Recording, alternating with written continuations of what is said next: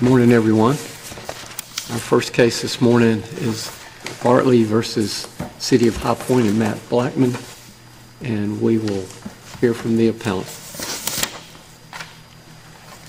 Good morning. May it please the court, my name is David Woodard. I, along with my colleague Brett Carpenter, are pleased to be here to represent Officer Matt Blackman, police officer with the City of High Point. We are here today with this case because Officer Blackman has been sued in his individual capacity while performing his official police duties in what would have been an ordinary routine traffic stop, but for the plaintiff's disobedience and not complying with two safety directives to return to his car and the subsequent detention and charging him with resisting and delaying or obstructing a police officer, which, as will become important in this case, resulted in the plaintiff's own testimony no actual injury or harm to him aside from some momentary discomfort of wearing a pair of handcuffs and a fleeting red mark on his wrist from the handcuffs. The issues before the court today, Your Honors, involves a fact-intensive review but a fairly straightforward application of public official immunity, which, as the court is aware, is intended to and applies to protect public officials like Officer Blackman from civil liability, individual damages in civil cases for performance of their duties and the actions and the decisions that they make in the ordinary course of their governmental duties. And as this court has recognized, there is a presumption that those officials do act lawfully, and it is incumbent upon the plaintiff to produce substantial and competent proof to rebut that presumption that the official acted with malice outside the course and scope of his duties or with corruption. And the only factor that's at issue in this case is whether or not Officer Blackman acted with sufficient malice. In our case, there was no malice, but the argument is sufficient malice to overcome his official immunity. And this court has ruled before on several occasions that this is not an ordinary summary judgment evidentiary standard. We have been able to take Mr. Bartley's, the plaintiff's deposition, and develop a good factual record.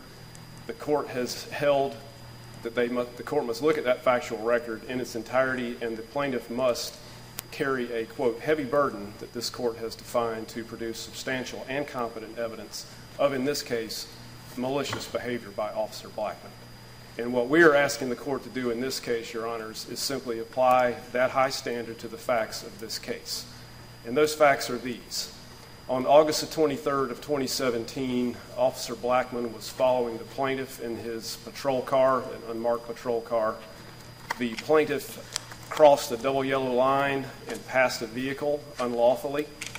The photograph that is attached to the brief demonstrates from the plaintiff's camera where he did the passing. He's approaching the top of a hill, which, as you can tell from the photograph, would impede his view of oncoming traffic.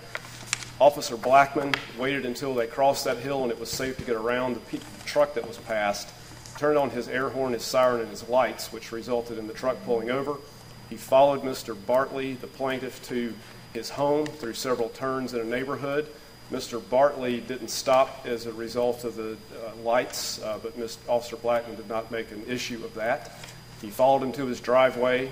In Officer Blackman's mind is knowledge that people who are being pursued by the police will frequently pull into driveways in an attempt to elude the police. So that was a factor that was on his mind when this stop was going down.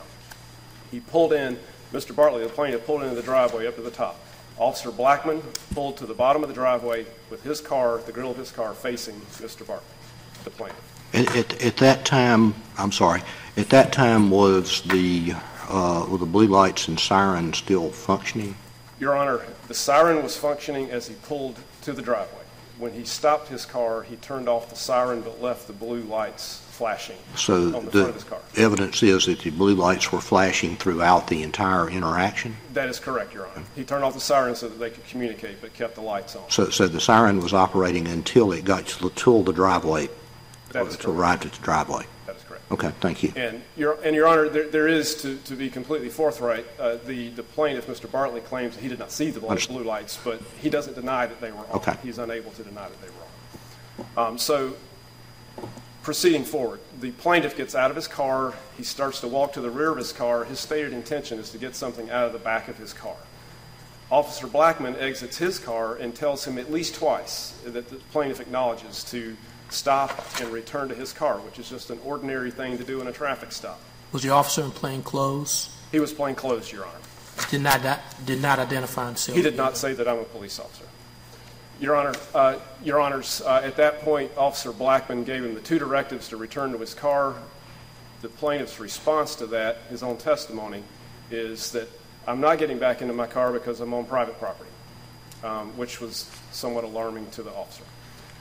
So the officer is getting out of his car and walking towards the plaintiff at this time.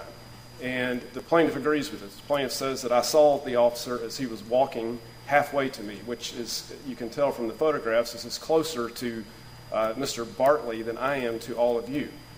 It is not disputed, and the plaintiff admits that officer, to your point, Justice Morgan, this officer was wearing a badge on his belt that was visible from the front. And Mr. Bartley saw that. He admits that he eventually saw that. This officer was wearing a police-issued sidearm that was visible to Mr. Bartley, and Mr. Bartley admits that he eventually saw that.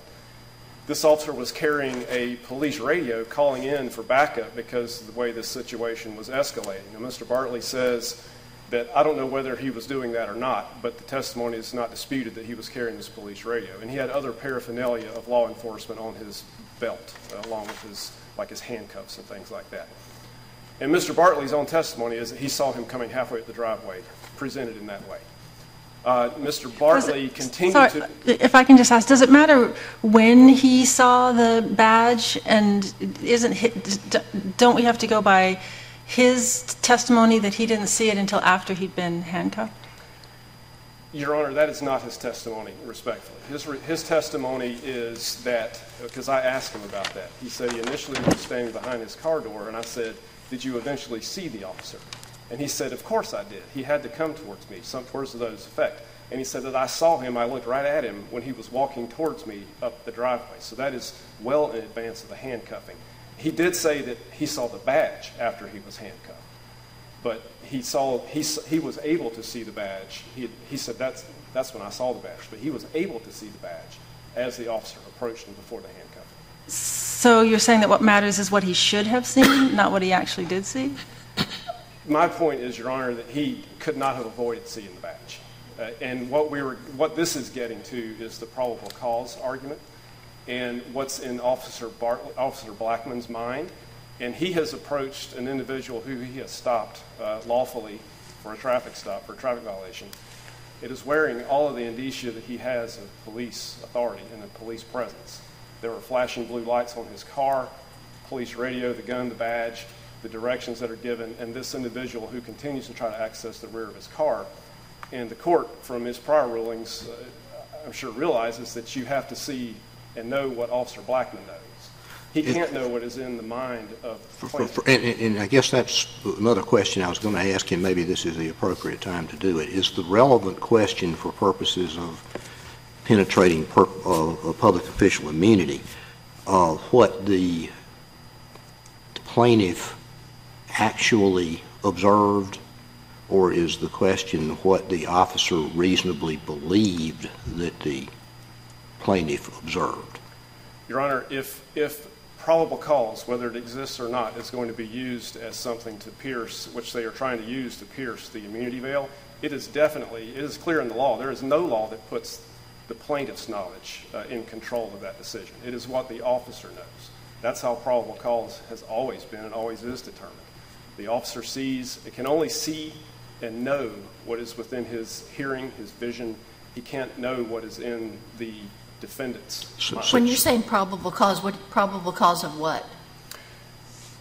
Well, they have argued, Your Honor, what I'm referring to is their argument that they did not have probable cause, the officer did not have probable cause to charge him with resisting, delaying, and obstructing an officer. So that is what the core probable cause argument is about in this case. Well, for purposes of whether this case moves forward, don't we take the testimony of the plaintiff in the light most favorable to him? That is the summary judgment standard, Your Honor, but that does not mean that you have to take, or that you should take. You definitely should not take the plaintiff's view of what his subjective feelings were about what the officer knew. Right? Well, looking at the testimony, under oath in his deposition, yes, in response to the question, okay, how did you realize he was an officer? His answer was, after he had handcuffed me and I seen the badge on his belt. Don't we have to take that in the light most favorable to him? Your Honor, two answers to that, if I may. That is really a defense of the charge type argument. If he got into court and was tried on this charge, that would be his fact defense, that I didn't know that I was violating the law. The officer, in determining probable cause, before we ever get to that and before that testimony is even relevant, Your Honor, is does the officer have reason to believe that the defendant knows that he's a police officer? And that is viewed from the police officer's eyes. I mean, that's just the way probable cause is always determined. So, yes, you view evidence in the light most favorable to the non-moving party in these cases, but you can't flip the determination of probable cause. And the issue here is whether or not Officer Blackman had probable cause simply to charge the defense. That's the issue. Not whether he's guilty of the defense, but whether Officer Blackman had probable cause to charge him. And only Officer Blackman's knowledge is relevant to that.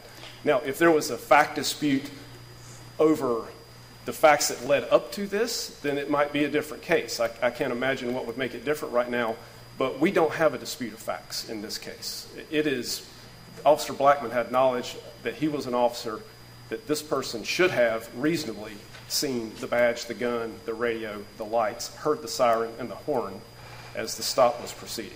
And that's all Officer Blackman needs for probable cause, to charge this offense.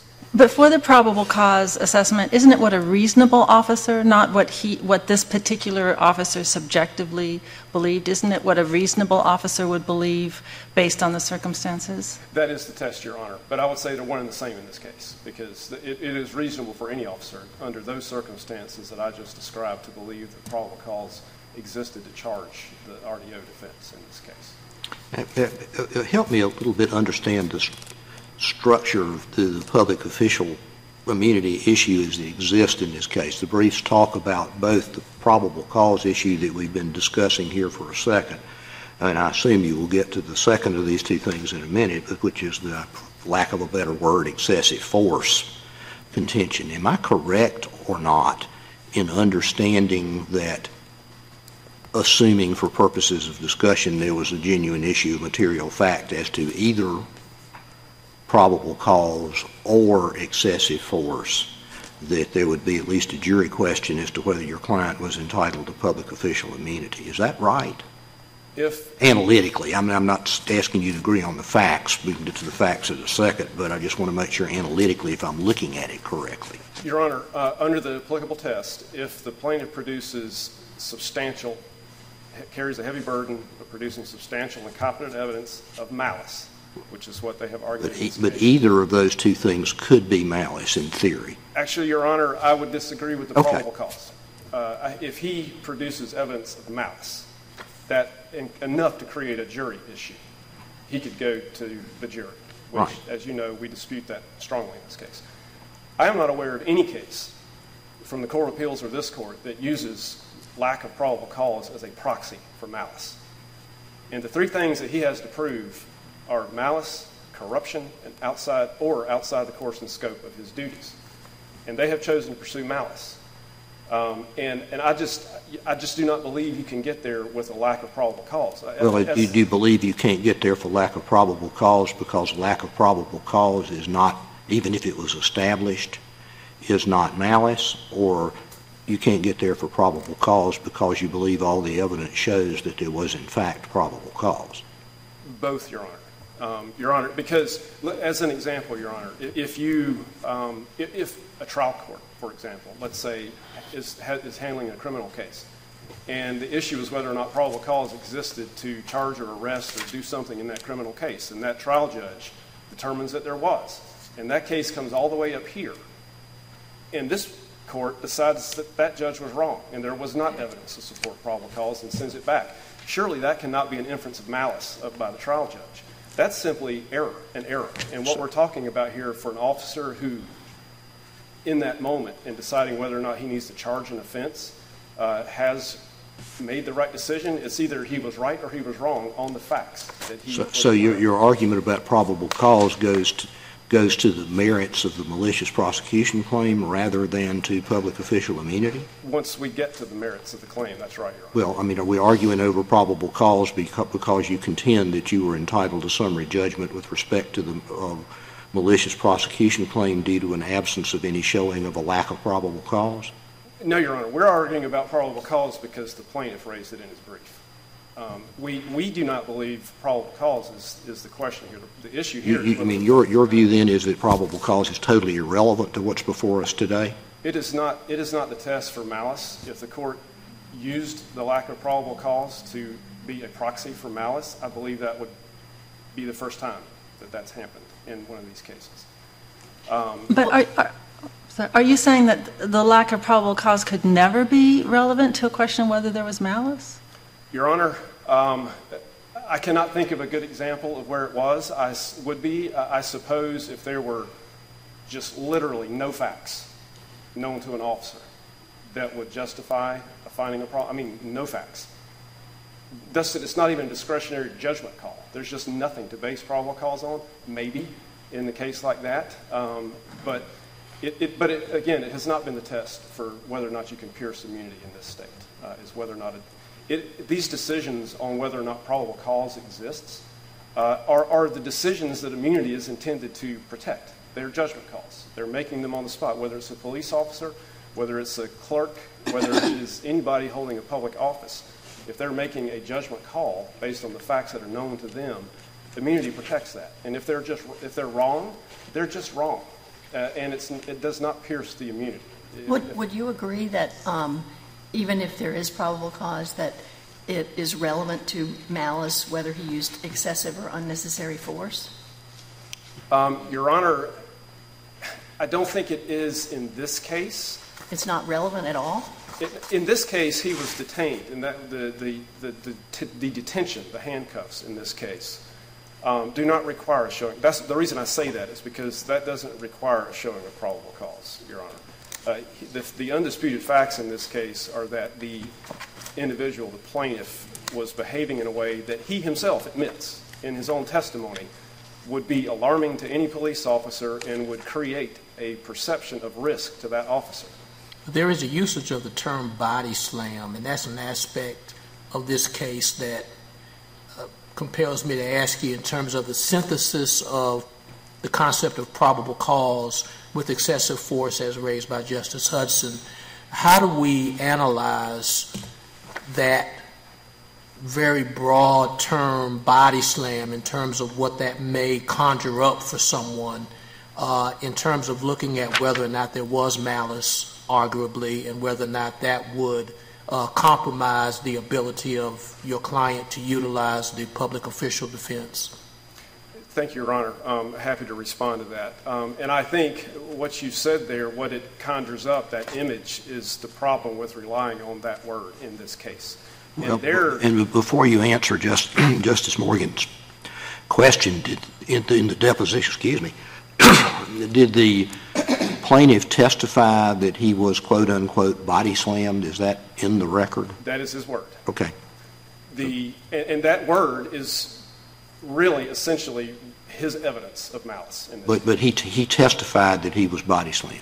He pled that in his complaint, and I believe he said it in his deposition, Your Honor. He said I was slammed onto my car. Well, at summary judgment, we'd worry about what he said in the deposition, wouldn't we? He did say he was body slammed. Okay, now, thank you, and I apologize to Justice Morgan for interrupting. Yeah. Your Honor, the problem with using that word, it's kind of layered in this case.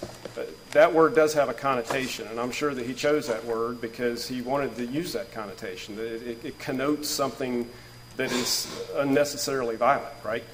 And that might get somebody past a pleading stage, a Rule 12 motion, if they were trying to get past public official immunity. But we were at summary judgment, and we had the ability to take his deposition and to ask him questions about exactly what happened and what he means by that word. And that is what is important, not that label, that characterization that he puts on it. I mean, he could have said, anybody who is handcuffed could say, well, the police officer beat me up.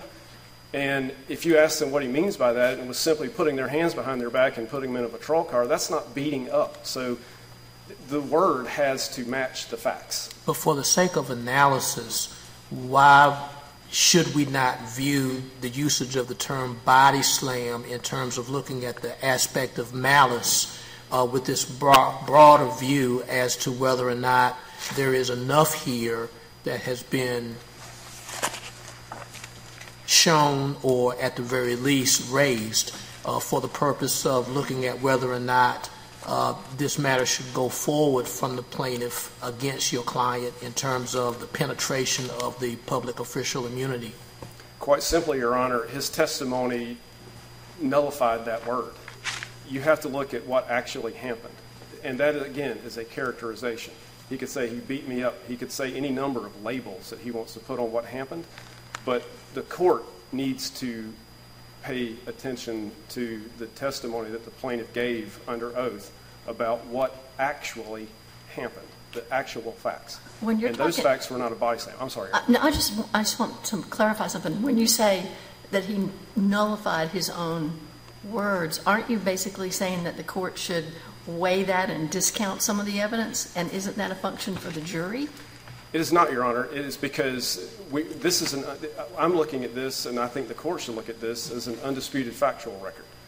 And suppose he wants to call what he described in his deposition a body slam.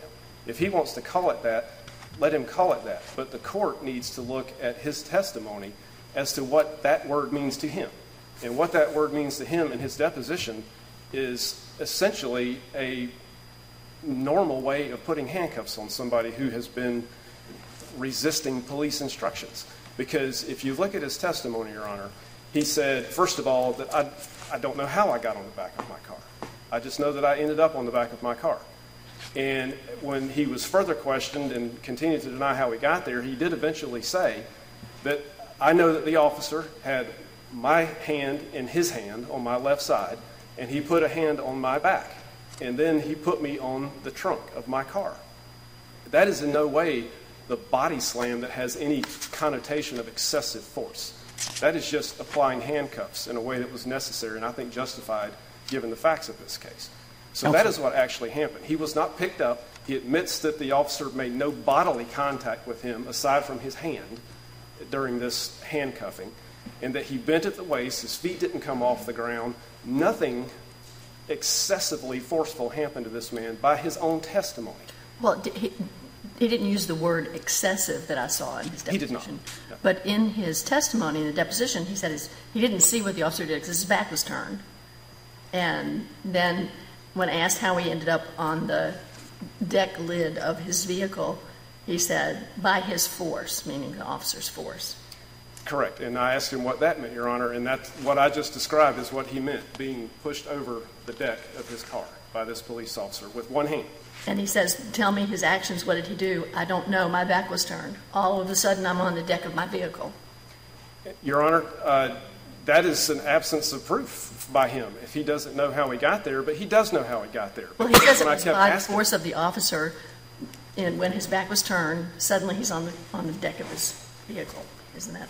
Isn't that a reasonable inference from what he said? Not when you read his entire testimony, Your Honor, because he said that first, and then I kept inquiring of him what happened. And then he said, one hand over the deck. That is just one hand over the deck. That is not the officer running at him, tackling him, throwing him on the deck of this car. Well, if he says one thing and then he says something different later in his deposition, at this stage, don't we take it in the light most favorable to him in terms of whether he's met that burden? Not on those facts, not on that testimony, Your Honor, because he's saying on the one hand, I don't know. Essentially, I'm not giving you the answer. I don't know. But then when he's asked more questions, nothing about that is inconsistent. He's just expanding on how he got on the car. I mean, it's not a dispute. And he can't certainly how is that taking it in the light most favorable to him? Because those are the facts, Your Honor. I mean, those are the simple facts. That's the only description he gave of how he ended up on the car. And those facts are taken as they are.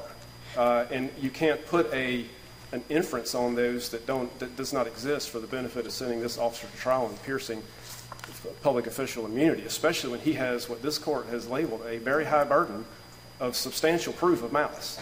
Well, just to follow up on that, when he was asked in deposition, when Officer Blackman approached you in the driveway, do you recall him reaching out to grab one of your wrists? And the answer was, after he slammed me against the back of the trunk lid, yes.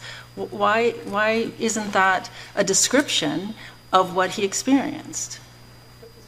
I can only give the same answer, Your Honor, as I continue to ask him about how he ended up on the back of the car. That's the testimony that he gave. It was with one hand on his center of his back, or presumably the center. He couldn't tell me if it was the left or the right. Counsel, did you mean to retain any time for rebuttal? Your Honor, if I may, I would like to retain a few minutes for rebuttal. Well, it's up to you. You've got 4 minutes and 35 seconds left. I will have just one more comment, if I may, is that regardless of how this event was described, it does describe a handcuffing of somebody who was recalcitrant. And I would say it was in the light most favorable to the plaintiff taking that event, because those are his words, that's his event. That was not malicious. There was no injury to him. He admits that he was not injured. He admits that he does not say he suffered any pain.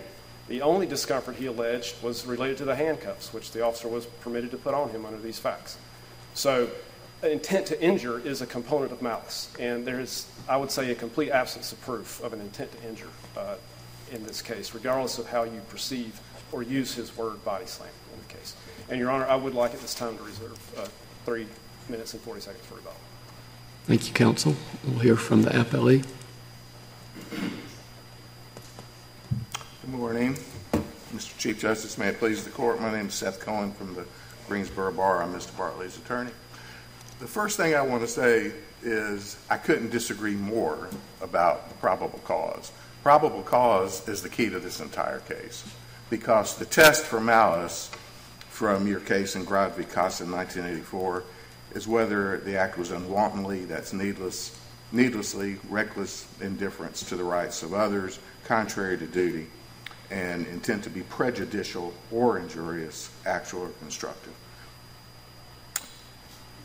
Probable cause is an objective standard. It is not what's in Officer Blackman's mind. It's what a reasonable police officer would do.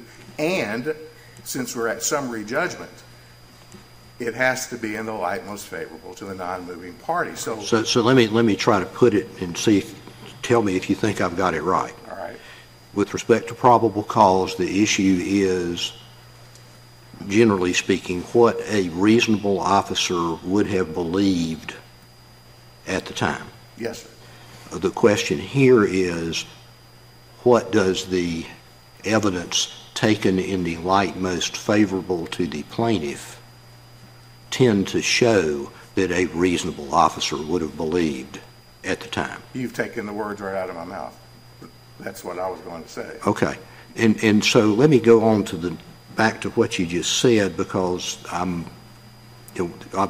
experience has been that if I understand what I'm asked to decide, I've got a better chance of deciding it correctly, or at least not deciding the wrong thing. Your contention is that an absence of probable cause is a basis for finding the malice necessary to pierce the doctrine of official immunity? Yes, sir. Can you cite me a case that holds that? I don't have a case where the court has said absence of probable cause equals malice in the context of public official immunity. What I'm saying is, of course, the absence of malice, the absence of probable cause is an element of at least one of the claims that you have asserted in this case. yes. If the absence of probable cause is a basis for penetrating public official immunity, does that not collapse the immunity issue into the liability issue? I don't believe so, Your Honor. And actually, all right. Why not? Well, because that's all right. One of the reasons for my possible confusion. All right. Well, the absence of probable cause would go to both the false arrest and the malicious prosecution on the merits. But as far as the malice, if he didn't have probable cause to arrest him because, and we can get the facts in a minute, that he was behind his door when he told him to get back in the car. If he didn't have probable cause, then from that, you could show reckless indifference to the rights of others. You could show he was acting contrary to his duty because he did not have a right to arrest him. He did not have a right to charge him, and that he was intending to be prejudicial or injurious. But, so all I'm saying is the lack of probable cause is not in and of itself malice. It is an indication of malice as defined in this context. but at least at this point, if we were to hold in accordance with your argument, you can't cite me anything that says we wouldn't be the first court to do that?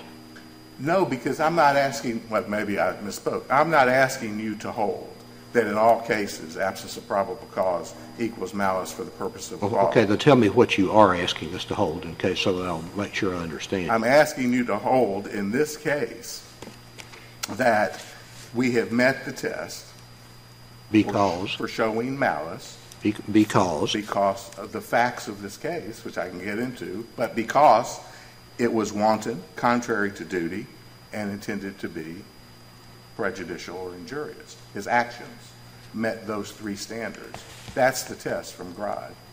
right. And help me understand then one more time, and I'll let you get on after that. All Tell me one more time why an absence of probable cause tends to show malice in your view.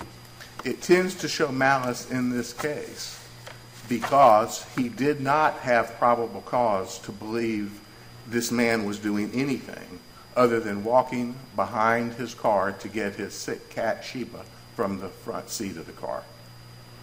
That's what he was doing. And the officer, that's all he saw. He was in plain clothes. He was in an unmarked vehicle. He said, "Get back in the car." Mr. Bartley, in the light most favorable to him, did not know he was a police officer.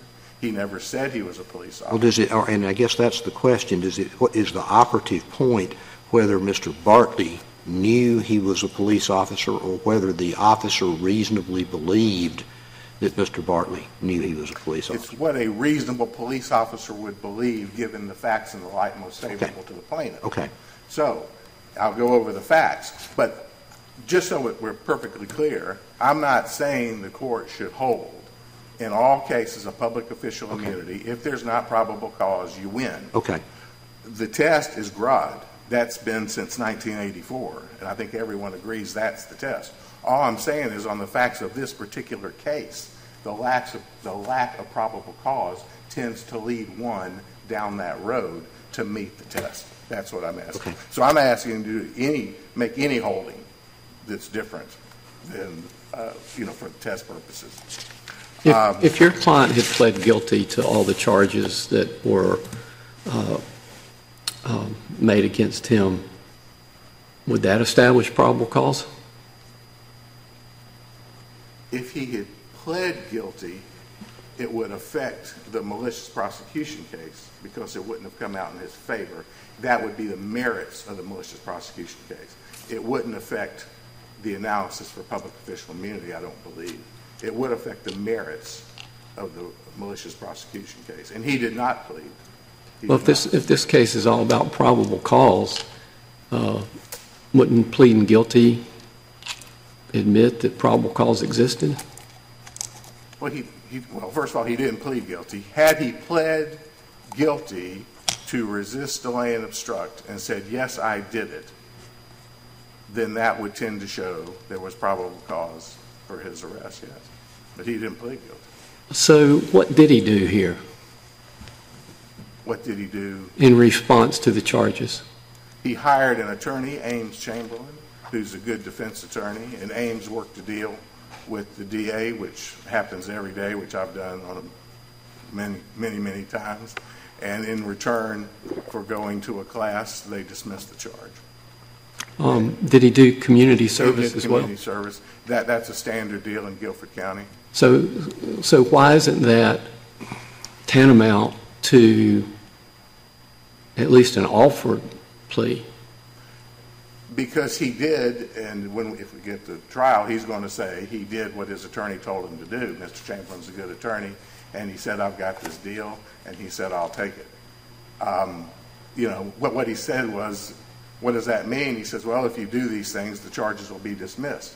He wanted the charges dismissed, so he did those things. He has always contended he didn't do anything wrong.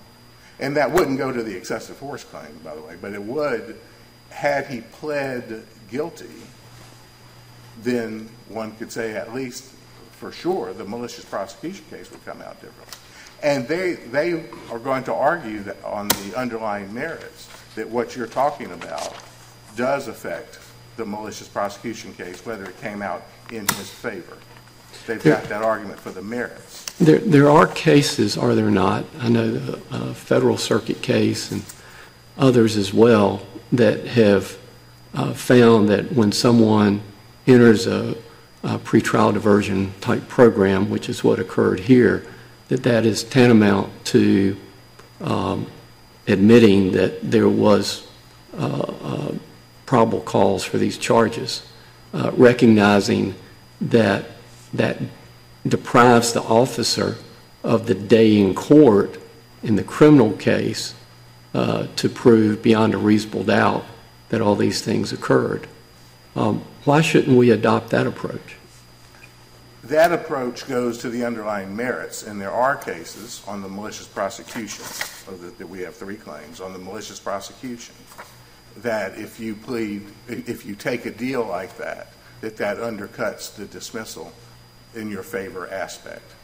There's a couple of cases from this court early on in the 30s and 40s that talk about that weren't discussed in the briefs because this court denied discretionary review as to the merits. So all those, because they asked for that and this court denied it, and so those issues were not fleshed out in the brief. But those things are relevant to probable cause. It's relevant to probable cause if he pled guilty, but he didn't plead guilty. If his testimony at trial is, I did what my attorney told me to do, I didn't do anything wrong, I didn't resist arrest, my attorney said I should do this and I can get the charges dismissed, because you never know what a district court judge is going to do. You never know if you appeal to Superior Court what a jury is going to do. If you want your record expunged, it's my experience that I recommend to you to take the plea. It's not even a plea, I misspoke, to take this deal where you do the community service and they dismiss it. So if that's his testimony, that's not the same thing as him admitting that there was probable cause. There's no dispute that he passed a truck over double yellow lines. There's no dispute on that. And there's no dispute that the officer observed that. Yes, sir.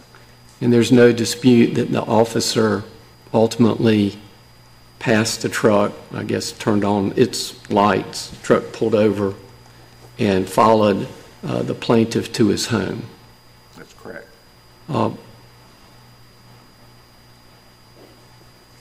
Did the police officer have the right, based on having observed that, to then encounter the plaintiff? He did, and had he stopped him in the middle of the road, and in a normal traffic stop situation, you've got a guy in the police car in his police uniform, and if he sees that, he pulls him over, and everybody knows he's a police officer. And if he'd have gotten out of his car, a police officer sometimes says, get back in your car. That's not what happened here. The facts here, Your Honor, and that's why it's important what some of the justices were questioning about and what Mr. Woodard talked about, that he saw him in the driveway. Your Honor, he testified on page 48 of his deposition that the question was he, Officer Blackman, outside of his car when he said that? The answer was he was with the door open, standing behind the door. So if you had just gotten home and some random person pulled up and said, get back in your car, why would you not say, get off my property, this is my property, I'm going to call the police? I mean, why would you say, why would you respond as if a police officer,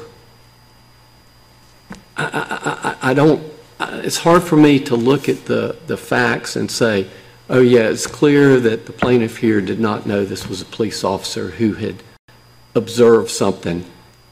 Your Honor, I think that is basically what he said. He said, I guess you have to know Mr. Bartley. To me, it makes perfectly good sense. I know Mr. Bartley. He said, no, I'm on private property. I think that is what he's saying. You might have said it differently. You might have said, what are you talking about? I'm at home. Go away. Who do you think you are? His response was, no, I'm on private property. Well, that to me reacts as if someone has authority. No, I'm on private property instead of, who are you?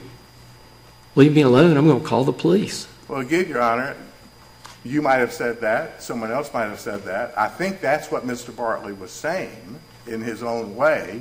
He was saying, who do you think you are?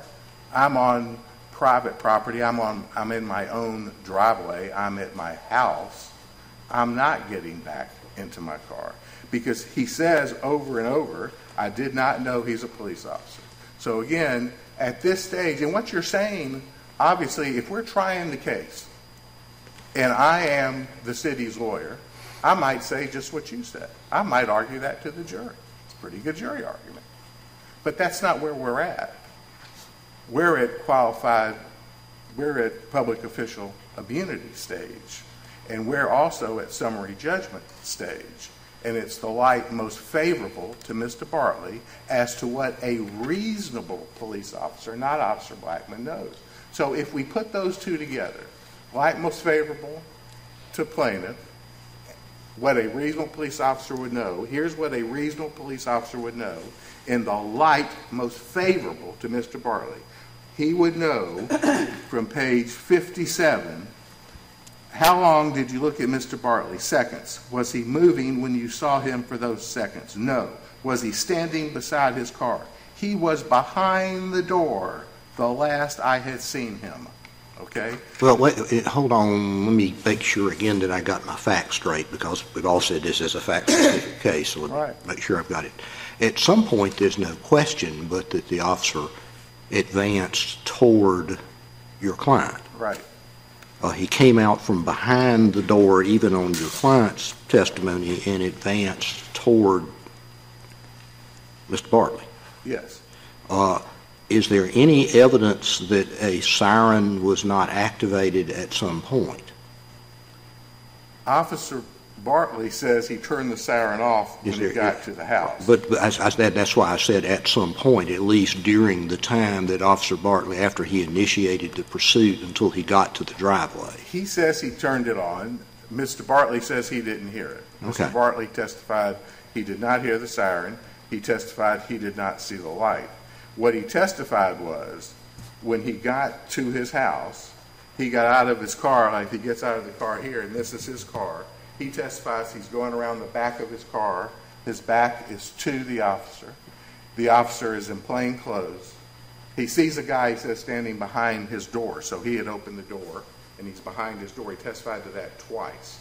So he didn't see the badge at that point. Your colleagues state in their briefs, if I understood it correctly, that your client testified that while he did not hear a siren or see blue lights, that he did not deny that the siren had been activated and that the blue lights were flashing. Is that a correct?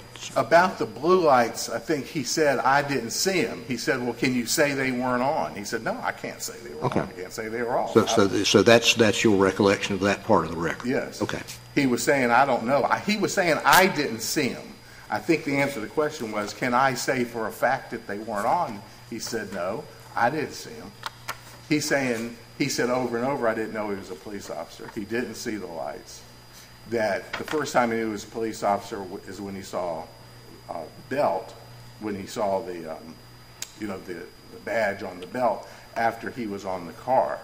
What he's saying is he turned his back. Someone says, get back in the car. It's undisputed. The police officer didn't say, Officer Blackman didn't say he's a police officer. So, to me, talking about kind of common sense things like Chief Justice Newby, you were saying what you just said, why not? There are 4 words.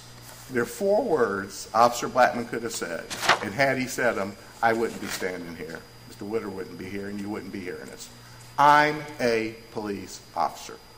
Now, what would a reasonable police officer do? He gets out of his car, and he says to someone, It's a 60-year-old guy. He's in the upper middle class neighborhood. It's a brick house. He's getting out of his car. He doesn't seem to be paying a lot of attention because Sheba's in the front seat. Sheba's sick. He's come home from the vet. He's going to get him.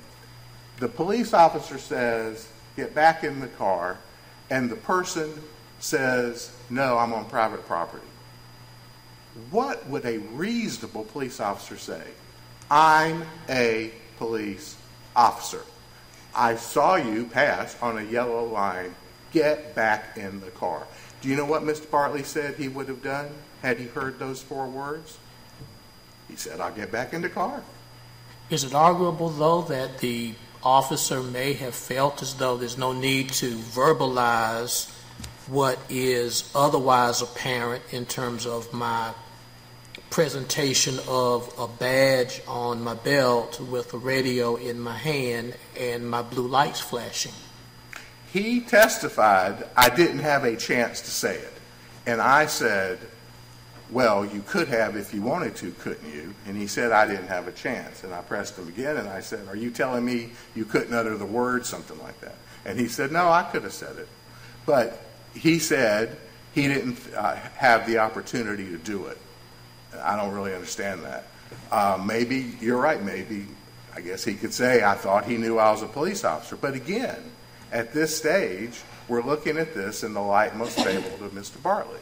And the light most favorable to him, he said it twice, not once but twice, that the officer was behind, when he got out, was behind the door. He did not see the badge. He did not see the gun. He did not see the radio.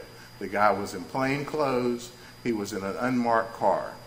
And speaking of that standard, for our analysis as a court, how do we balance what you just said, which is looking at this summary judgment stage at the evidence in the light most favorable to the plaintiff, right, versus the presumption for public officer or public official immunity purposes that there's a presumption that an officer operates good faith, with good faith and does so lawfully? Right.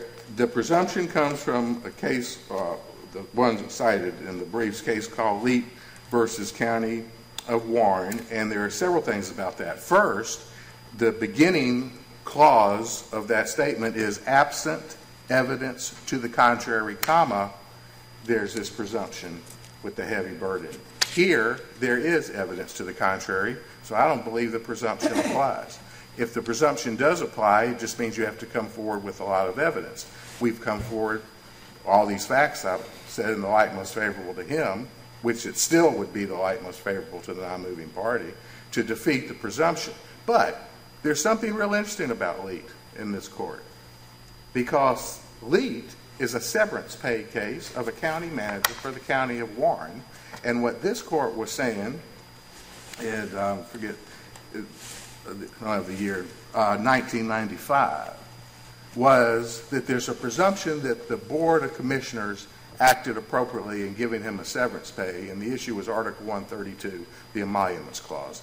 If you track Leet back, this court, every time that I've found that has used this presumption, it's been a body. It's been a county commissioner, a board of education, or a city council, whether it's Leet, Painter, Huntley, or Kirby all the way back to 1948.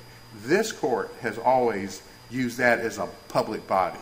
And if you look at the public policy behind that, it makes sense that commissioners are acting, you're going to give them a big presumption. Are you asking us to hold that this immunity doesn't apply to individual? I'm not asking you. That's not being presented. I'm just throwing because I guess my question is, assuming, I mean, I haven't read all the cases back like you have, but assuming that, what do we do with it? I just found it interesting that the Court of Appeals has taken something that this court has used in context over here and applied it to individual officials, and I'm not sure that the policy matches up. But that issue is not directly before you. I'm just throwing that out there because I found it intellectually, just kind of found it interesting. But assuming there is a presumption, we have come forward with lots and lots of facts to show that it's defeated. And again, when you look at Lee, it says absence evidence to the contrary, which makes sense when you're talking about a board of commissioners, like the Warren commissioners. Absence, that case you had the other day, Monday, the fire service case with the legislative immunity. You know, you're assuming these people acted right in a good manner. The commissioners or city council or board of education. That's what your cases talk about. Now, I have to say the Court of Appeals has applied it to individual officers. It doesn't seem to me to fit the paradigm. It doesn't seem to me to fit the public policy. But even if you use it, it starts out absent evidence to the contrary. There's a lot of evidence to the contrary here. How do you respond to the other side's contention that the only evidence that's been substantively shown is the characterization of the physical maneuver by the officer against your client as a body slam? He said body slam, I think, 2 times, and slam once, and by force once. What Mr. Bartley was saying, if we were sitting there watching his deposition, is my back was turned. I don't know how I got on the trunk. All I knew is I was thrown onto the trunk. He did not say, he really did not say, well, he took his hand and he put me like this. He didn't say that. He said, how do I know how I got on the trunk? My back was to him. All I know is I'm walking around the back of my car, and the next thing I know, I'm on the trunk of my car. Does that mean we can discount the body slam aspect in terms of what you say has been shown as a rebuttal of the presumption? I'm not following it. I think he was. He says he was body slammed, meaning I'll agree with this. If he didn't say, and I don't think he means, that the officer picked him up in the air like an MMA guy and threw him down on the... He's not saying that. He's saying he was slammed into the trunk. He was thrown into the trunk. By force, he was moved into the trunk, which would be excessive force for common law assault. And assuming for purposes of discussion we were to accept your argument of excessive force, where does that get us for public official immunity in your view? Well, if it's excessive force, Your Honor, then it's in reckless indifference to the rights of Mr. Bartley. It's contrary to his duty because he didn't have a duty to throw him against the car. And it's intended to be prejudicial or injurious. So it would defeat public official immunity. The excessive For all claims? Yes, sir. Okay. Yes. Let me ask you a real quick question about that language, the by force. As I understood your opposing counsel, and he'll correct me if I misunderstood this, I'm sure, he says that Mr. Bartley in his testimony basically took that back, kind of nullified those words by force later in his testimony. I was there and I didn't hear it. What I heard was Mr. Woodard, he's a good cross-examination. And what I heard him, and he's cherry-picked from the deposition, that he was talking about, well, did he put his hand on your back? Yes. Did you end up on the trunk? Yes. And from that, he's saying that he didn't mean what he said. It's kind of Alice in Wonderland. I mean, he says I'm slammed. He says it's by force. He said I'm body slammed 3 different times, but he couldn't have meant it because I asked him this, and he said he ended up that I put my hand on his back. Mr. Bartley, over and over, when you read it, says exactly what he says. I ended up by force. I was slammed against the car. I don't know how it got there except that he threw me against the car. And there's no need for that. The handcuffs in this case is excessive force because if there's not probable cause for the arrest, for RDO, you can't arrest for the passing on the yellow line because it's an infraction. So you can't, the statute, you can't arrest for that. So he would have to arrest for the RDO. Your Honors, I've got 2.5 minutes, and I wanted to ask you if you're interested in what I put in a memo of additional authority about the split among the panels of the Court of Appeals, because I do think that's important to the jurisprudence of the state, about whether intentional torts are even covered by public official immunity. If you're interested in that, I could spend a minute on that because there is a split. There are 5 panels that have said that intentional torts in and of themselves defeat public official immunity. Well, isn't that contrary to the holdings of this court in Munich and was Albion? I don't think this court has ever specifically said, maybe I missed it, but I haven't found a case where this court specifically said that an intentional tort, that the public official immunity applied to an intentional tort. The cases I've seen where this court discussed public official immunity were happened to be negligence cases. This court didn't say the other way. And I could be getting the case wrong, but I think it's Albion that this court PC affirmed from the Court of Appeals in the early 80s. This court might have PC affirmed that case. I'm not familiar if that case held that. Well, let me back up. The Court of Appeals has, on several occasions, used public official immunity for intentional torts. The question is, there are 5 panels that have said you can't use it. So there is a split. But if this court has said that there is immunity for intentional torts, then the split at the Court of Appeals is irrelevant. It would be irrelevant, yes, sir.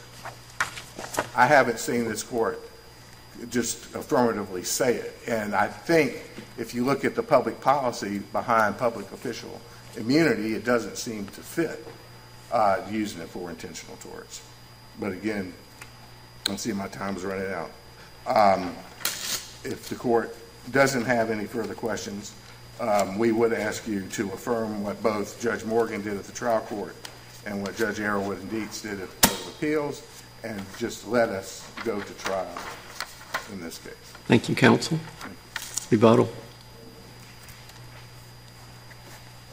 Thank you, Your Honors. I realize I have a short time here. Let me comment very briefly on applying the handcuffs and not needing probable cause for that. He was detained. The plaintiff says he was detained. He does not need probable cause to put handcuffs on somebody for safety reasons at a traffic stop. The law from this court is clear on that. What Officer Blackman said about why he didn't identify himself as a police officer is perfectly sensible. I didn't think that when I pulled up in his driveway with my blue lights flashing and my gun visible and my badge visible and my radio visible and all this other indicia of police officer that I just say I'm a police officer was going to make one bit of difference, and I think that's a reasonable conclusion for him to make. Did the officer pull into the driveway or just at the end of the driveway? The end of the driveway, I'm sorry, Your Honor. And I also want to point out... And do we look at this from the standpoint of a reasonable officer? Should we consider that the officer saw what he thought were evasive actions by the plaintiff in terms of turning to the subdivision, that type of thing? Your Honor, that is part of it, certainly. It did occur, and I believe Officer Blackman said it did begin to occur to him that he was trying to evade him. And he said that pulling into a driveway is certainly an indicia of somebody trying to evade a police officer, because he has seen that used before. And then just going to the events that happened in the driveway, he was admittedly trying to get in the backseat of a car, and the plaintiff admits and concedes that the things that he did creates a risk situation for a police officer. And I failed to mention in the beginning, when they applied the handcuffs to him, he tried to resist briefly getting the handcuffs on his left hand, and the plaintiff doesn't dispute that. Finally, I want to talk briefly about the intentional tort question. I just briefly want to say that issue is not properly before the court. This appeal is here on a dissent. That wasn't addressed in the dissent. It should be barred by Rule 16b. That issue hasn't been briefed. It wasn't argued, and it wouldn't be appropriate for the court to consider that here, and that would be an extreme departure from the law now, as I understand it, because this court has applied public official immunity, at least at the Rule 12 setting, in cases that have involved actual or at least arguable intentional torts, which, like in State v. Smith, which was an employment termination, which is an intent action, and it applied it in I believe this was in Grad, to a wrongful autopsy, which can't be negligent. That was an intent to perform an autopsy, so that was an intentional setting. And if you just look at the way this court has described the test, it says that public officials can't be held liable personally for negligence, period, full stop. To get to the official, you have to show malice, corruption, And these sorts of things that are conscious, decisive, things that you have done on purpose with intent. And frankly, just practically, there would be numerous ways that a plaintiff could rephrase a negligence action as an intentional tort and plead it as such. And that would just be getting around public official immunity with artful pleading, and I'm sure that's not what the court's intention is. But that issue is not before the court and should not be decided by this court in this case. If that issue was going to be raised with this court, it should be fully briefed and argued. And, Your Honor, I believe that is all I have, and that is certainly all of my time. Thank you. Thank you, counsel. Thank you, both counsel. Mr. Clerk.